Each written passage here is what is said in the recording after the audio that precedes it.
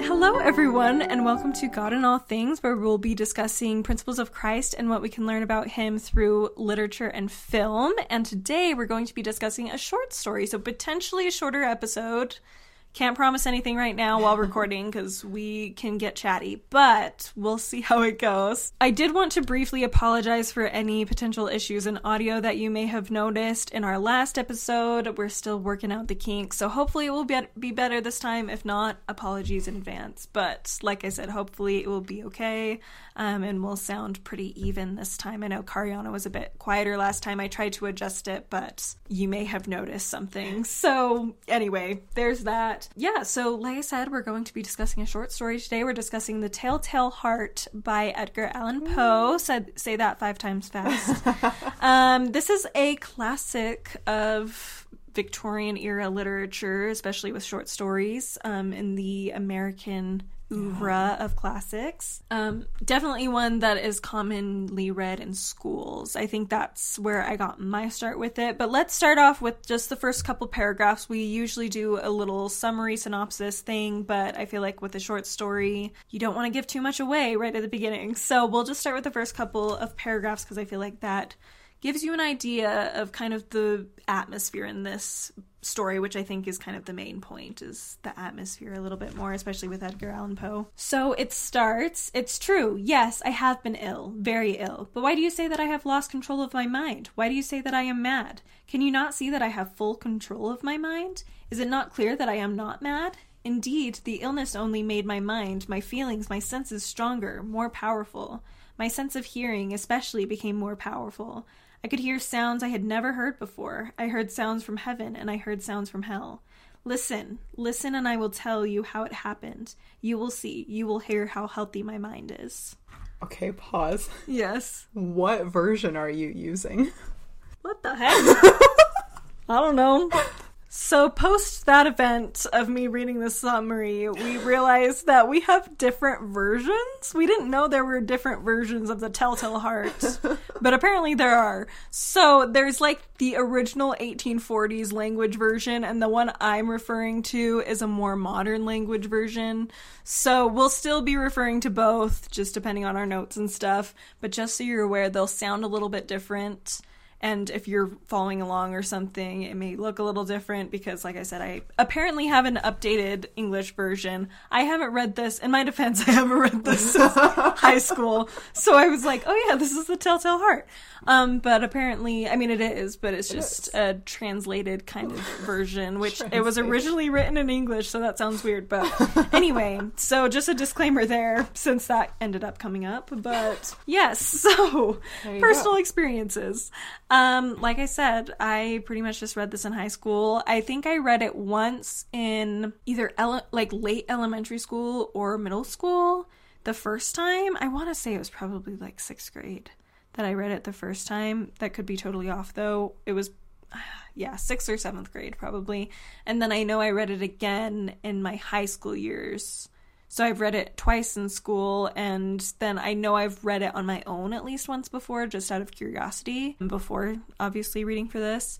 But that's the extent of my experience. It was the first Edgar Allan Poe I had read. I haven't read like all of his works. I've read several of his stories, and I think my favorite is The Cask of Amontillado, but I do also really like this one. It is a shorter one, but it is very interesting, and especially this time it brought up a lot of things that I probably wouldn't have thought of before, especially when I was younger. So yeah, I'm a mega Edgar Allan Poe nerd.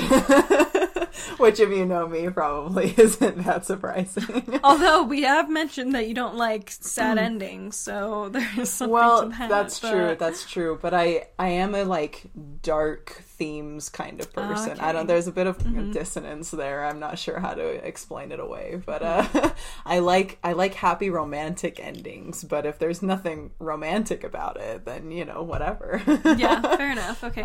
But yeah, I love darker themes. I love intense themes. I love creepy things. I'm like a Halloween fanatic, and I always loved Edgar Allan Poe. I know we mentioned, I think in our introduction, that both of us are big like Victorian literature nerds. Edgar Allan Poe was definitely like the beginning of that for me. He was the first Victorian literature I really fell in love with.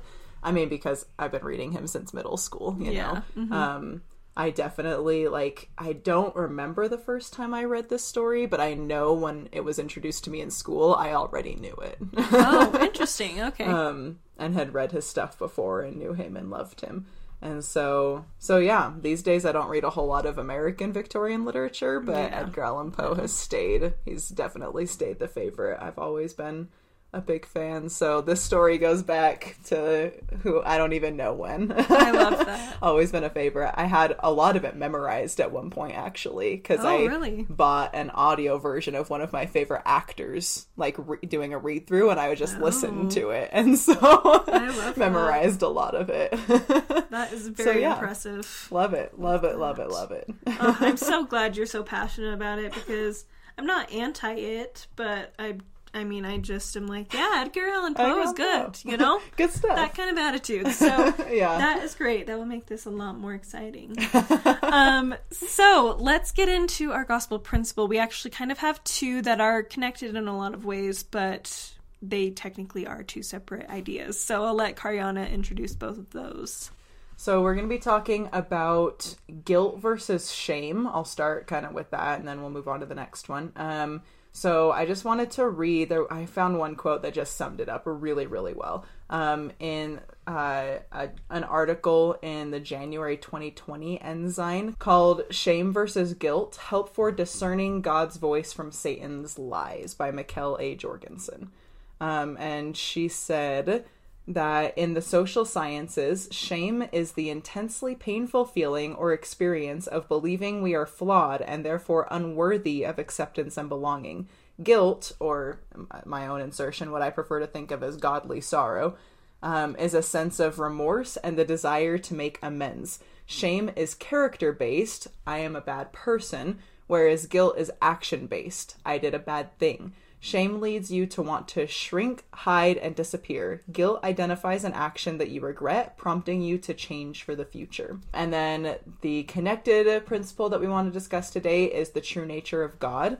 And that one's more difficult to place like one, kind of strict definition on, just because the nature of God is revealed to all of us slowly over time and in different ways. God has lots of attributes, just like we do. There's lots of aspects to God's character. And Joseph Smith taught that it is the first principle of the gospel to know for a certainty the character of God. So all scriptures or any other text, like we're trying to prove with this show, point us to God and can help us understand him better. But not many do that as clearly as the four gospels' descriptions of Jesus and his teachings. In Elder Holland's October 2003 General Conference address, he says, "In word and in deed, Jesus was trying to reveal and make personal to us the true nature of his Father, our Father in heaven. He did this at least in part because then and now all of us need to know God more fully in order to love him more deeply and obey him more completely.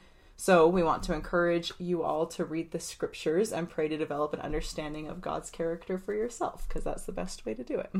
I love that. Such good definitions. Thank you. We did also want to start off discussing kind of how we view God, our personal relationship with God, as seen, like she mentioned, through the four Gospels of Jesus Christ, and more specifically just on certain stories in scriptures within the four Gospels that I think highlight some really important parts of God's character that are very applicable to what we'll discuss in relationship with the Telltale Heart. So we'll have Karyana start with hers, and we don't really fully know all of each other's thoughts on this. So we discussed it slightly, but not a lot. So I'm curious to hear what you have to say. Okay. So I was kind of torn when we agreed to share a story that shared the nature of God. I looked through a bunch of my scripture notes and I was like, oh no. But I finally settled on a story. I'm sure it happens in other places too, but I have it marked in Matthew 14. It's right when John the Baptist has been beheaded. So Jesus is kind of like hearing that news and mourning, right? And he hears about it. So I'll read Matthew 14, 13, and 14. "When Jesus heard of it, he departed thence by ship into a desert place apart. And when the people had heard thereof, they followed him on foot out of the cities. And Jesus went forth and saw a great multitude, and was moved with compassion toward them, and he healed their sick. So I was reading through my scripture notes, and what I had written on this verse was that, like, I just see this as one of the greatest depictions of love and compassion that Jesus ever shows. You know, he's just experienced a loss.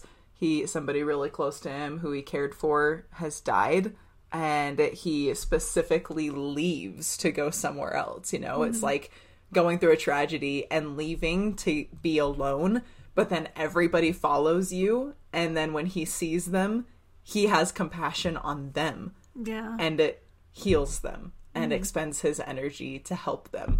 And it's just amazing to me, just that kind of endless compassion and mercy and love, and the fact that he's such an example of being willing to put himself aside for everybody else. And so I just think that is a beautiful depiction of Christ, of Heavenly Father, and the way that they love us and would do and give anything for us. I love that. And I love that it illustrates that central to everything he is being a healer. And everything that goes along with that, even personal sacrifice. Any personal sacrifice is about healing someone, whether that be from emotional pain, physical pain, whatever it is, like spiritual pain. That's his first instinct, is to spend his energies to do that.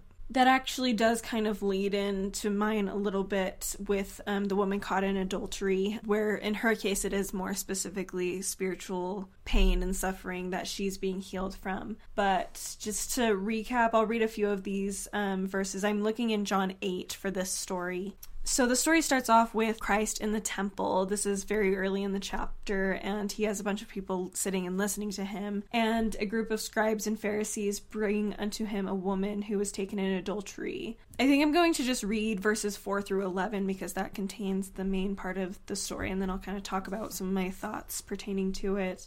Starting in verse 4, they say unto him, Master, this woman was taken in adultery in the very act. Now Moses in the law commanded us that such should be stoned. But what sayest thou? This they said, tempting him, that they might have to accuse him. But Jesus stooped down and with his finger wrote on the ground, as though he heard them not. So when they continued asking him, he lifted up himself and said unto them, He that is without sin among you, let him first cast a stone at her. And again he stooped down and wrote on the ground. And they which heard it, being convinced by their own conscience, went out one by one, beginning at the eldest, even unto the last. And Jesus was left alone, and the woman standing in the midst. When Jesus had lifted him up himself, and saw none but the woman, he said unto her, Woman, where are those thine accusers? Hath no man condemned thee? She said, No man, Lord. And Jesus said unto her, Neither do I condemn thee. Go and sin no more. Connecting that with your story about him healing others even when he was suffering, this is a moment where he was willing to sacrifice himself. They could have done all sorts of things to him, but first of all, he listened to the Spirit to know exactly what to say to touch them, but also he was willing to put himself in a precarious position for her sake and to heal her.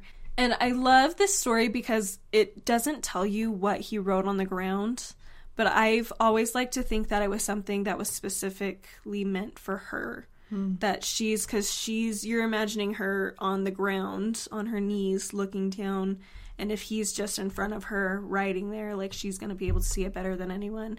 And so we don't know what it was, but I believe it had something. I don't think he was just randomly moving his finger. I think everything he did was very purposeful. And I think in that moment, the writers of the Gospels probably didn't fully understand either. But between him and her, there was this moment where he was doing something that meant something to her. And so it shows not only that he wants to heal us, but he's also a very personable and loving God. That it's not just about these general rules and these general expectations, but he's very specifically wants a relationship with each one of us. And so with that in mind, all those thoughts in mind about the nature of God, we move into the Telltale Heart, which I think I'm going to start a little bit with how this...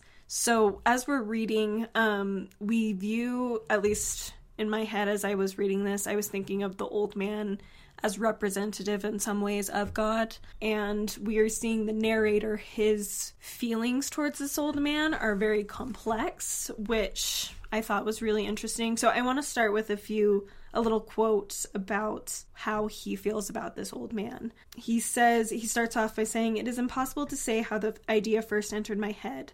There was no reason for what I did.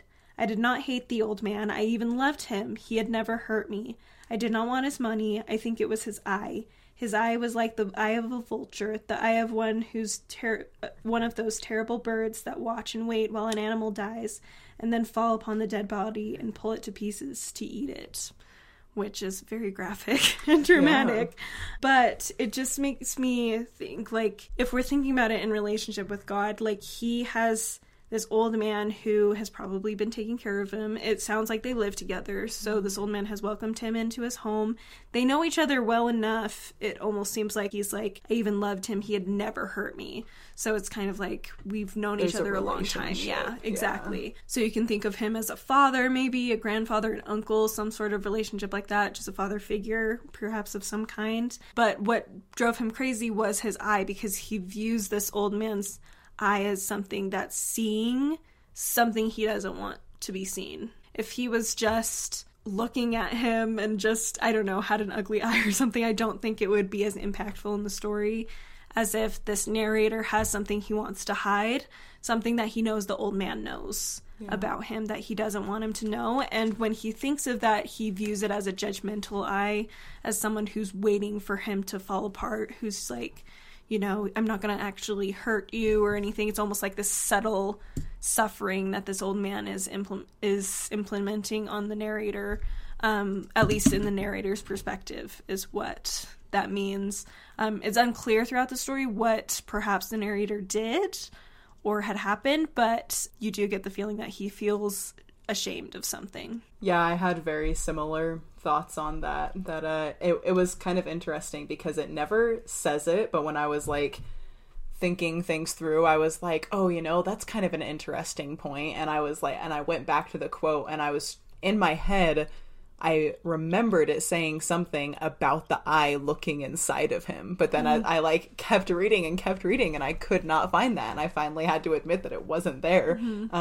But that's totally the feeling that it gives you, that this eye is looking inside of him and it makes him uncomfortable. And so, yeah, shame was exactly kind of the feeling that I read in that this eye kind of made him feel insecure, feel shame about something that maybe he has or hasn't done, who knows. And so he wanted to get rid of that uncomfortable feeling. That thought of the eye kind of being the main focus of the narrator also leads me to an interesting thought that's in this book. It's called All Things New by Fiona and Terrell Gibbons. It's a really great book just discussing various terms that are common in Christianity that have been misdefined over time and make it a lot more of just basically create a much more judgmental and hurtful God because of how these things have been misdefined, but how the restoration of the gospel has brought back some of those definitions in a more comprehensive and often more positive light. I don't know if positive's the right way because it doesn't like shy away from the fact that, you know, we have been asked to do certain things and stuff, but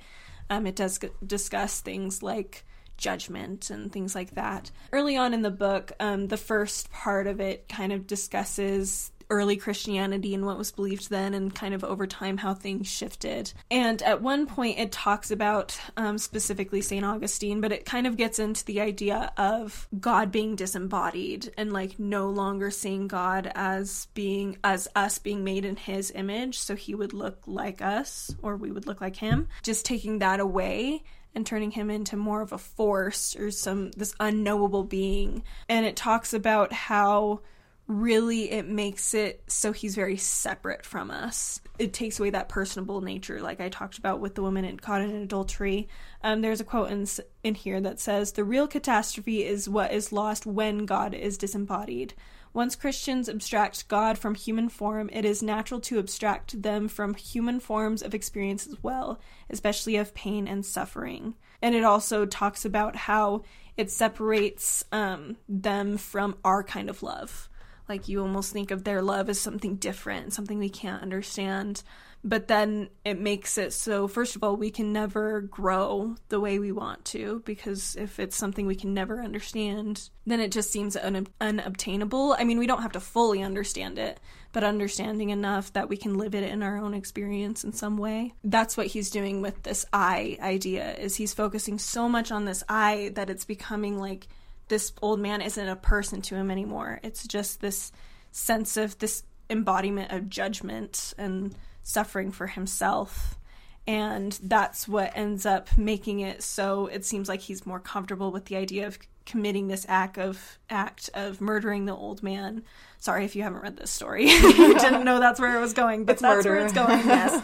He decides to do that because he's trying to destroy that idea, this disembodied image, and forgetting the true nature behind that I and what it means. I think that's totally backed up by what he talks about after he introduces the fact that he hates the old man's I.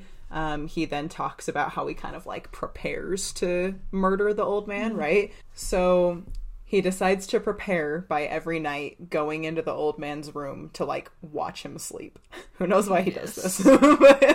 But he says that he wants to go in to watch the old man sleep. But I kind of have a theory that I'll get to relating to what we're talking about. So he says that he would like slowly stick his head in the room and then undo this lantern that he has, right? And he says, I undid it just so much that a single thin ray fell upon the vulture eye. And this I did for 7 long nights, every night just at midnight. But I found the eye always closed, and so it was impossible to do the work, for it was not the old man who vexed me, but his evil eye.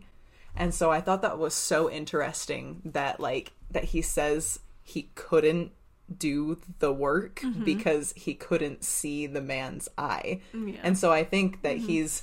I'll just throw out that I do think he's mad. He talks the whole time about how he's not mad, and every time he says, would a madman do this? I'm like, actually, that's exactly what a madman would do. So anyways, so going under the presumption that he is insane, I think that he is like justifying his actions as preparing, but he actually just like needs to see this eye to get himself worked up enough to commit murder, because again, that's what makes him so upset, because when he just sees the man, like, he can't justify murder because he's just this old man who he loves, you know? It's just that judgment. It's that, I love that you said disembodied. It's just this I that makes him so upset enough that he can actually kill him. Yeah, and it's so interesting too, because I think, I mean, this is so extreme that it's easy to separate ourselves from this idea, but how many times do we like sometimes have moments where we're like, I just want to be mad at God. Well, like, I want to be mad at someone and blame someone. And God is the easiest. And God's target. the easiest. And so, but you have moments where you're like, well, I can't be mad at that, but I can, turn him into something he's not. And then it's easier to be mad at him. And I think that's probably a problem for a lot of people who fall away from the church. For sure. Is they're trying, like, they're forcing themselves to focus on the bad, and maybe it's not like exerting the energy to force themselves, but they're taking the opportunity to focus on the bad because it's a lot easier to be angry at something that is disembodied and that seems just hurtful than it is to be truly angry at God once you know who he actually is. Yeah. Because I've thought a lot about this actually in recent days. This last Come Follow Me lesson, this last Sunday that I had. Like, I know I have a lot of times in my life where I just am mad at God. And I'm like, and usually it's because I don't know what's going to happen. But ultimately, I feel like I've developed enough of a relationship with God that I'm like, I know I'm never going to leave. I even will say that in prayers. I'm like, God, I know I'm not going to leave because I know who you are. And I know that eventually it will be okay because I know who you are. But, like, I'm just mad right now, okay?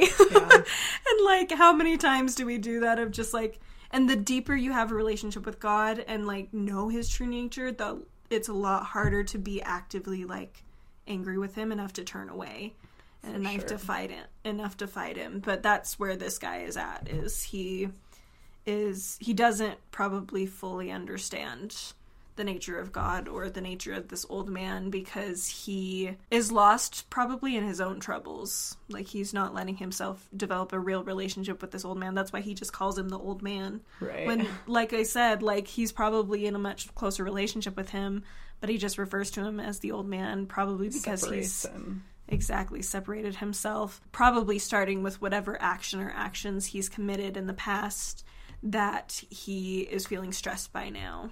No, I definitely agree that, like, getting to know who God is the best defense against getting angry yes. at God. Because you can't, I've thought that so many times where I'm like, Heavenly Father, why are you letting this happen? And then I'm like, oh yeah, because, like, there's something better coming, you know? Like, so many times where I'm, like, so angry and I'm, like, looking for something to be angry about, but because I know the truth, it's like I can talk myself out of it, but sometimes that just makes me more angry, but then I'm angry at myself instead. But it is an interesting, the idea of, I heard a few years ago now, but I was talking to someone really close to me who has left the church in my family. It was such an interesting conversation because she's had a lot of hardships in her life, right? And, you know, it's been starting when she was really young, lots of different issues. And so she was just saying, you know, I'm just done. Like, obviously God doesn't care about me. God doesn't love me, and he's not there for me.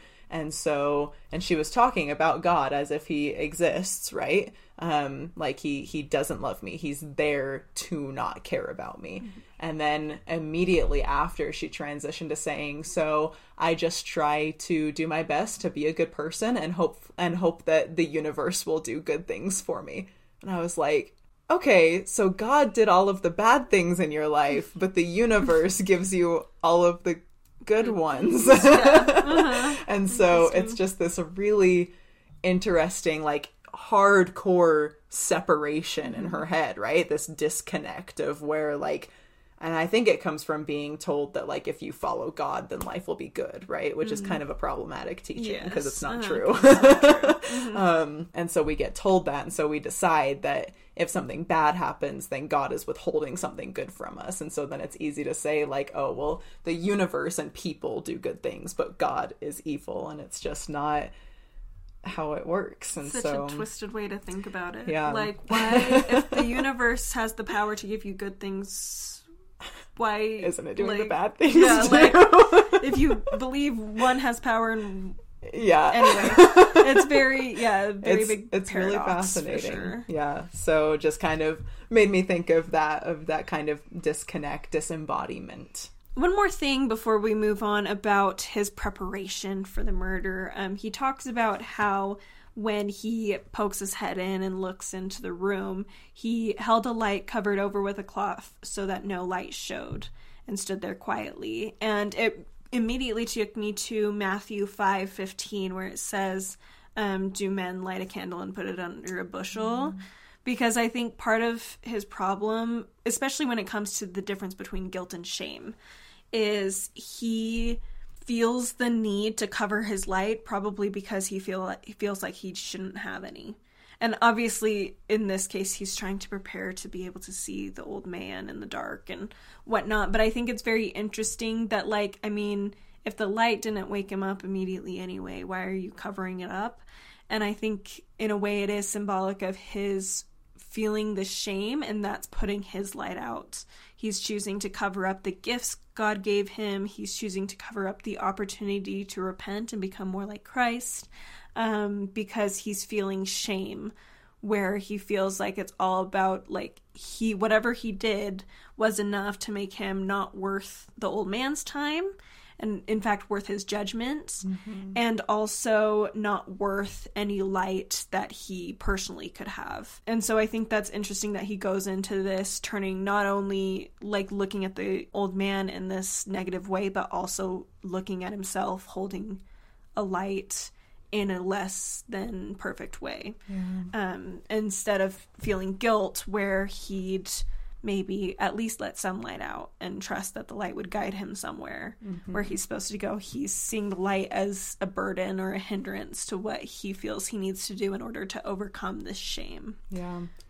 and the only area where he allows his light to shine is on that area of judgment. So he's only allowing himself to see that part of this man's character that makes him uncomfortable, rather than shining it in the whole room where he would actually be able to see the whole truth. Yeah. That is really interesting. Yeah, that's really great. Okay, so moving into the night of the murder, I think it's interesting throughout this will be my one starting comment, and then I'll let you go into your next point. But I think it's interesting, you'll see throughout the rest of this, and really early on too, there's a big motif of a clock throughout. And in my mind, it's kind of portraying that this is a very gradual thing. It didn't happen overnight that he suddenly decided to kill this man. He even talks about it's been weeks. He talks a lot about the ticking of the clock, like he is running out of time, and he's very aware of it. Whatever that means to him, we don't know for sure, but that is a common motif throughout it. And so I've thought about it in the sense of, like I said, it's a gradual descent, and it's also something that it's time that could have been spent doing something better, but it's time he chooses to spend obeying a different force besides God. I just had a couple of things that I thought were kind of interesting. I wasn't sure if you were going to go the direction of the old man kind of representing God. Okay. But I did just a little bit, but I was kind of like, it's kind of weird because he's like entirely mortal. Yes. But like, I'm still kind of seeing it. So I was glad when you said that you were looking at that too, because I was like, okay. So I just had some kind of like interesting, slightly disconnected, but some things that I thought were interesting thoughts about kind of that relationship between them, I guess. First, so right at the beginning when he says, it's upon the 8th night and he's like ready to go, he says, "To think that there I was, opening the door little by little, and he not even to dream of my secret deeds or thoughts. I fairly chuckled at the idea, and perhaps he heard me, for he moved on the bed suddenly, as if startled." I thought about how sometimes we like to tell ourselves that God doesn't actually know everything. Yeah. It's like, I've expressed this before in classes, saying, I guess just one of the strangest experiences I've ever had is being on my knees trying to confess a sin, but like, and knowing that God knows it, but not able to get myself to say it, There's like something to speaking it out loud, which I believe very firmly because it's so hard for no reason, Yeah. And so I think you can know that somebody knows what's going on, like that God, not somebody, that God knows what's going on. And we can like almost like in our head, maybe not our hearts, but in our heads convince ourselves that it's not real until we actually admit it, out loud. So I just thought that was kind of funny because then like for the rest of this scene, it's pretty clear that the old man like knows somebody is there and knows something is going on and knows that foul play is about to be attempted, even though he's kind of like, so I don't know, it kind of like the fact that he believes this itself almost implies to me that the old man might have known something was up the whole time. Yeah. Because he reacted so fast to this, knowing that there was something sketchy going on. Yeah, and I think in some ways when he's looking at the old man, he's considering, like, he's kind of projecting his own thoughts and feelings on him, which we see, that's kind of like the big climactic moment, is he's putting his own experience and saying it's the old man. So I wonder in some ways if he's like, oh, I don't know what God's thinking, but really it's God doesn't understand what I'm thinking.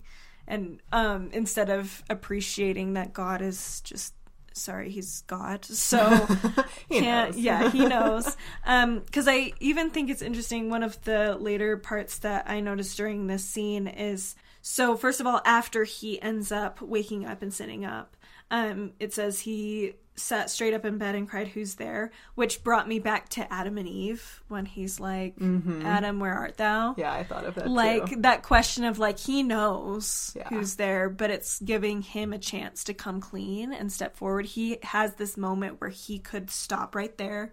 He could just be like, "Oh, it's just me," and move on, and like no one would ever be the wiser, even if the old man kind of knew, like they would be able to move on. Yeah. But he chooses not to. He just stays there for a whole hour.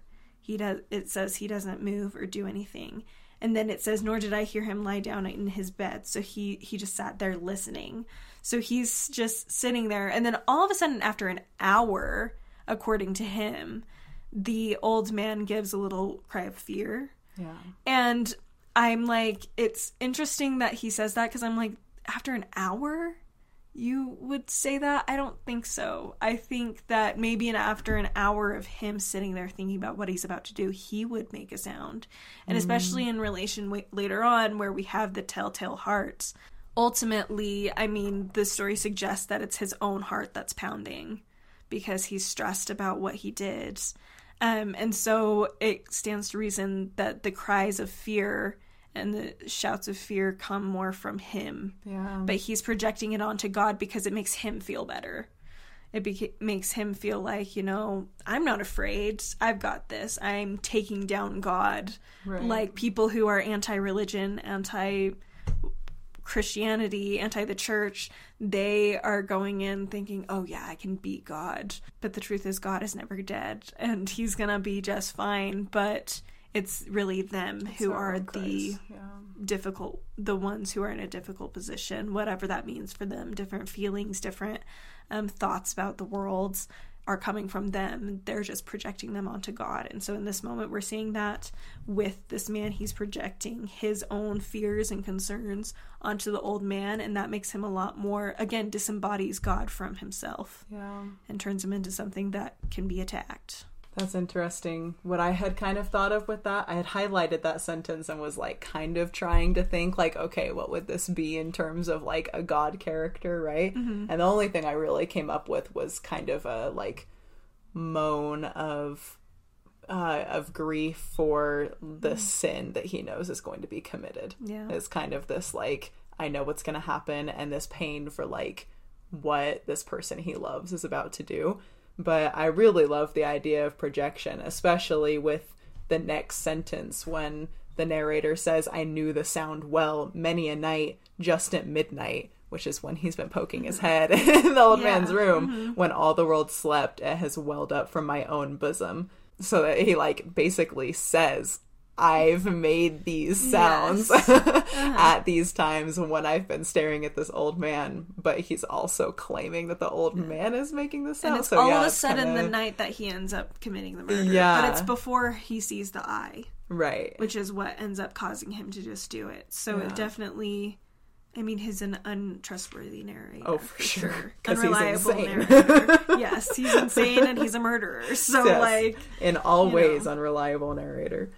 But yeah, so that's really interesting. I do think it's interesting considering this, where the guilt, we don't really see that shame and guilt very obviously throughout the story until the very end. But I think it's interesting that the shame is actually very obviously there, because shame, we can turn it inwards where we're beating ourselves up, but eventually for most people it does turn outward into an aggressive anger, almost like you're kind of just trying to make up for your own hatred towards yourself over something, that you end up taking it out on something else, someone else, usually. And in this case, he clearly, like we mentioned at the beginning, he's done something. We don't know what it is, especially, and I think this is probably where I got this idea in the original text, because when I was reading this, I was like, where are those words that I was like, I had thought of before, and they weren't in my version, so that makes a lot more sense. There's a lot of words that are kind of descriptive potentially of like some sort of sexual sin, just like, I don't want to go too deep into them because they can get graphic if you're thinking of it that way, but like thrusting and things like that. Like that's a lot of the vocabulary that Edgar Allan Poe uses when describing how he's getting into the room and stuff like that. And I think a lot of that potentially is hinting at perhaps the thing he's embarrassed about, ashamed of, has to do with that in some way, whether that was a non-consensual thing for whoever he was with, or even if it was consensual, maybe he just feels bad about it and the old man knows what happened.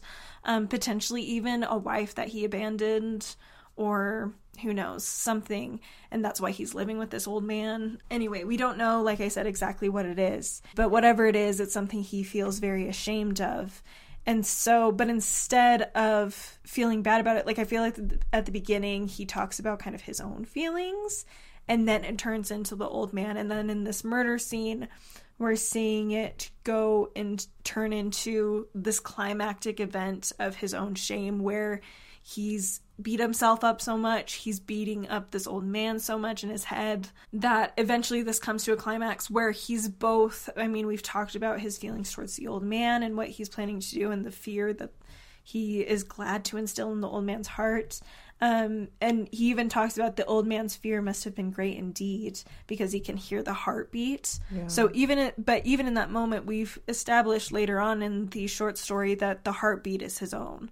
And I'm sure in this moment it's the same thing. He's like, oh, he must be so scared of me. Yeah. But, I mean, he's just been chilling there for an hour and nothing's happened. I don't think he'd be that scared. Right. I think if anybody's scared, it's the person who knows what's going to happen. Yeah. When he's saying his fears have been ever since growing upon him, and he's trying to kind of, explain them away, but he can't. It's like, maybe. Is it maybe him or scared? Is it you? Yeah, and so we're seeing it come to a climax because it's this combination of his beating himself up and beating God up, or the old man as the symbolism. And then we end up seeing the fallout of this, and that's where we get to see it a little more obvious that he's transitioned into realizing that it is him. It's been him. He's been the problem all along. All right, so then we move into the fallout of the murder, everything that happened. So he talks, first of all, about how careful he was to hide the body, which I thought was very interesting. And I don't know if this is the best time to say it, but it is the next thing that's there. So I'm just going to say it, because he specifically says, I was careful not to let a single drop of blood fall on the floor. Mm-hmm. And in my mind, it's taking me to the blood of Christ and all that represents. And so it's literally like he's denying himself the repentance process in that moment. Like, he's like, I'm not even gonna let one drop of this fall to the floor because I don't want it. He's actively refusing Christ's help in that moment, even though he's made this terrible decision. And another kind of interesting, I hadn't thought about this until you said that, but he talks about how smart he is about it the whole time too. Right, yeah. He's talking about how wise he is, how intelligent he is, his sagacity is where I learned that word. $5 word yes. there. And it, I don't know, it's kind of an interesting connection there to, we're often warned about, like, if letting our worldly learning kind of like convince us that godly things aren't true, right? Mm-hmm. There's always a danger of that, of thinking that we're too smart for God. And I think he definitely falls into that, where he's like, oh, I'm too smart for all of this, and I have this all covered on my own, and I don't need that from you. I can take care of it myself. Mm-hmm. Very prideful, and that keeps him from being humble enough to accept Christ's help, which is just ends up hurting him in the end. Sad for him. Yes, because it's kind of a weird thing to say, but you'll know what I'm getting at. Like, the blood was dripping anyway. Like, he just was the one who missed out on the opportunity to gain something from that and to be blessed by that. And so, whether he liked it or not, the sacrifice has been made. And for him. But he could have, in that moment, realized what he'd done and gone to the police himself, basically. Right. And allowed them to see the evidence. And that would have been freeing to him, but instead he decides to try to hide it. Of course, that doesn't last very long. Oh, I think it's very interesting, speaking of the next part, when 3 men. Oh, stop, Tori. I hadn't even thought about that. So literally, the Godhead, the Trinity, however you want to refer to it, God, Christ, and the Holy Ghost coming to his door and are there. And he has this opportunity once again to admit what's happened. Yeah. But he doesn't. He tries to brush it off because he's too smart. Yeah. Like you said.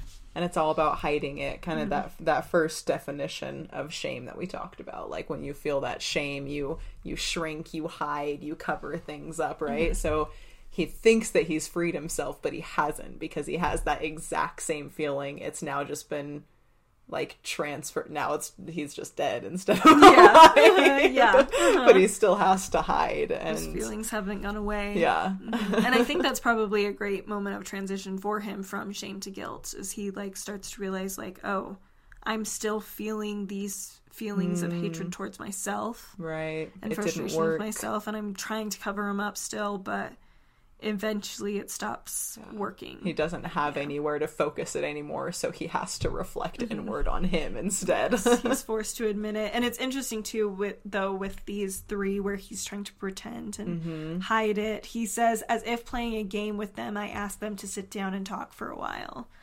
And it's interesting that it's not until after that he starts to have his heart pound, that he made the decision to sit and talk with them, but it's once they start having this discussion that he starts falling more into a guilt phase, in my mind, where he's starting to realize, I did something wrong. He feels like he needs to do something to make reparation for it, as opposed to hiding it away.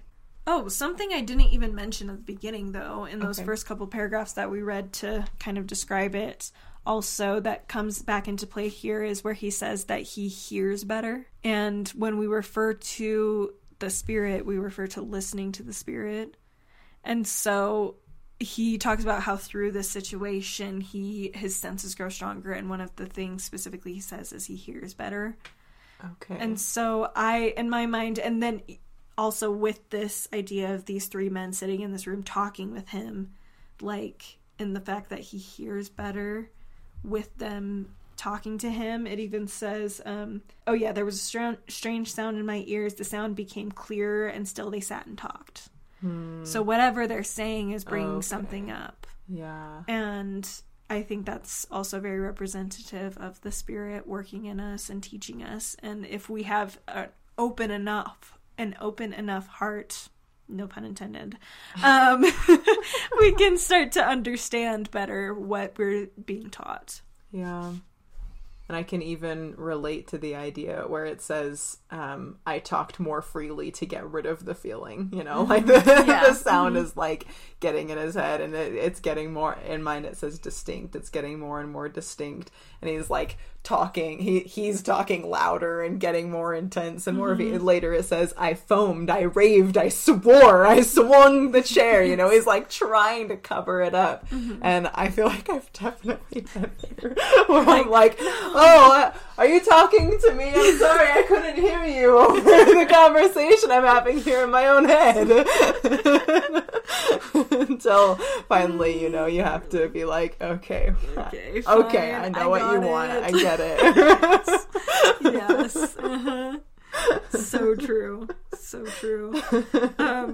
And then, of course, at the end, he thinks they hear this sound, which is the heartbeat that he thinks is coming from the old man. Louder, louder, louder. Suddenly I could bear it no longer. I pointed at the boards and cried, yes, I killed him. Pull up the boards and you shall see. I killed him. But why does his heart not stop beating? Why does it not stop? It's because God cannot be silenced. God is not dead. No, he is not dead. He's going to keep talking. Yes. Which is such a comfort to think about, the fact that he's, no matter how loud we yell, no matter how much we ignore him, his voice is always going to be there. We just have to be willing to listen to it. He's never going to force it down our throats. We can always leave the room, so to speak. Right. But he's always going to be the talking second somewhere. We open our ears. He's right there. And even if we're not willing to listen, he's still there. He's still talking. He's still present, whether we like it or not. He's just going to keep going no matter what we do. Yeah. And even when we are this man who's attempting to murder God, basically, and comes to the realization that he can't, not really, he's still welcome in God's kingdom after that. Like, he's still able to listen if he's willing to let that in. And I think in this moment too, we see that he has switched over to guilt because he's aware that his action was wrong. And he talks about, it does sound insane, and I think in some ways he is insane, but in context of this discussion, like, he starts off being like, you know, I am clear-headed than I've ever been, basically. And that's after this has all happened. And I think it's because he's reached a point where he's finally taken responsibility and been accountable for something, and that's freeing to him. Yeah, for sure. I think it's interesting. There's a really clear parallel to me here at the end with the, you know, it talks about the sound as a watch makes when enveloped in cotton, which is a throwback to right after he killed the old man, right? He says, there came to my ears a low, dull, quick sound such as a watch makes when enveloped in cotton, and says that it was the old man's heart. And it's right before he kills the old man. He says, it increased my fury as the beating of a drum stimulates the soldier into courage. And then it keeps getting more intense and more intense and more intense. And then finally, but the beating grew louder. I thought that the heart must burst. And now a new anxiety seized me. The sound would be heard by a neighbor. The old man's hour had come. And then that's when he kills him, right? And so it's this fear that somebody would hear. And so he has to take action. And then there at the end, they chatted pleasantly and smiled. Was it possible they heard not? No, they heard. They suspected. They knew. They were making a mockery. And then it was louder. And then he finally, he says, I could bear those hypocritical smiles no longer. And then he finally admits it, So it's this, like you've mentioned, he's projecting the sound, and in both cases killing the old man and in revealing what he had done. I think it's kind of an interesting parallel that in both cases he hears that same kind of ticking watch heartbeat like sound, and it gets louder and louder in his head until he can't handle it anymore and acts. And I think that's our very clear, like, I guess I see that as like a really hard line. We kind of talk about the transition from shame to guilt, and I think that those are two like really clear distinctions, where at first he's so stressed out about this old man and what he knows and that he needs to get rid of him, that his fear of his heart, his fear of somebody knowing what's going on, makes him want to get rid of the old man to hide those actions. And then there at the end, after he's transitioned to this kind of guilt phase, that same sound, that same stressful thing makes him reveal himself rather than hide it. And so I don't know, I think there's something interesting there that like it is completely like the factors are the same. It's his mindset. The feelings are the same. The factors are the same. The variables are the same. It's where his head is at that pushes him to act differently and do different things, because he easily could have kicked them. He could have freaked out and been like, okay, it's like 5:00 in the morning. I haven't slept, I need to go to bed, and or decided to try to kill them, he could have done something else to further hide his actions, but instead he reacts differently and reveals himself like he could have done to the old man before, but chose not to. So I think, it's that head game, that mindset of where we're at. And so it's all about shifting our own perspective and mindset to really make that change happen. Yeah, I really like how you brought up the perspective. Back to this All Things New book, it has a chapter on worthiness and what that really means, which I think matches this very well. And it actually has a link to an eye. So I was like, oh, look how perfect that is. So I'll just read it. Okay, so it says, our heavenly parents are more generous with us than we are with ourselves because they are wiser than we are.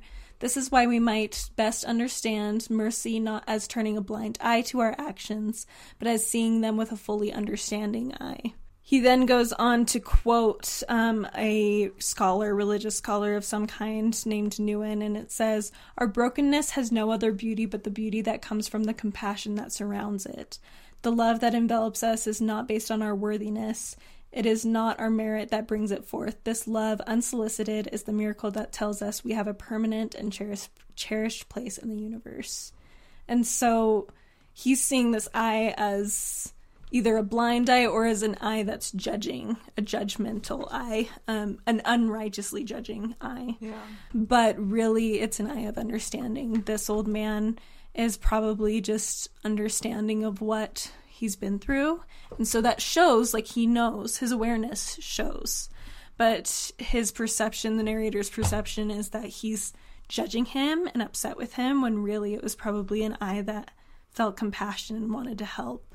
And he shut that down. But perhaps after this, whatever these 3 men who showed up, the policemen who showed up, saw or said to this narrator, must have helped to change his perception somehow, to realize that this old man was someone he did love and who did care about him regardless of what he'd done in the past. And he threw that away when he could have welcomed that love. Yeah.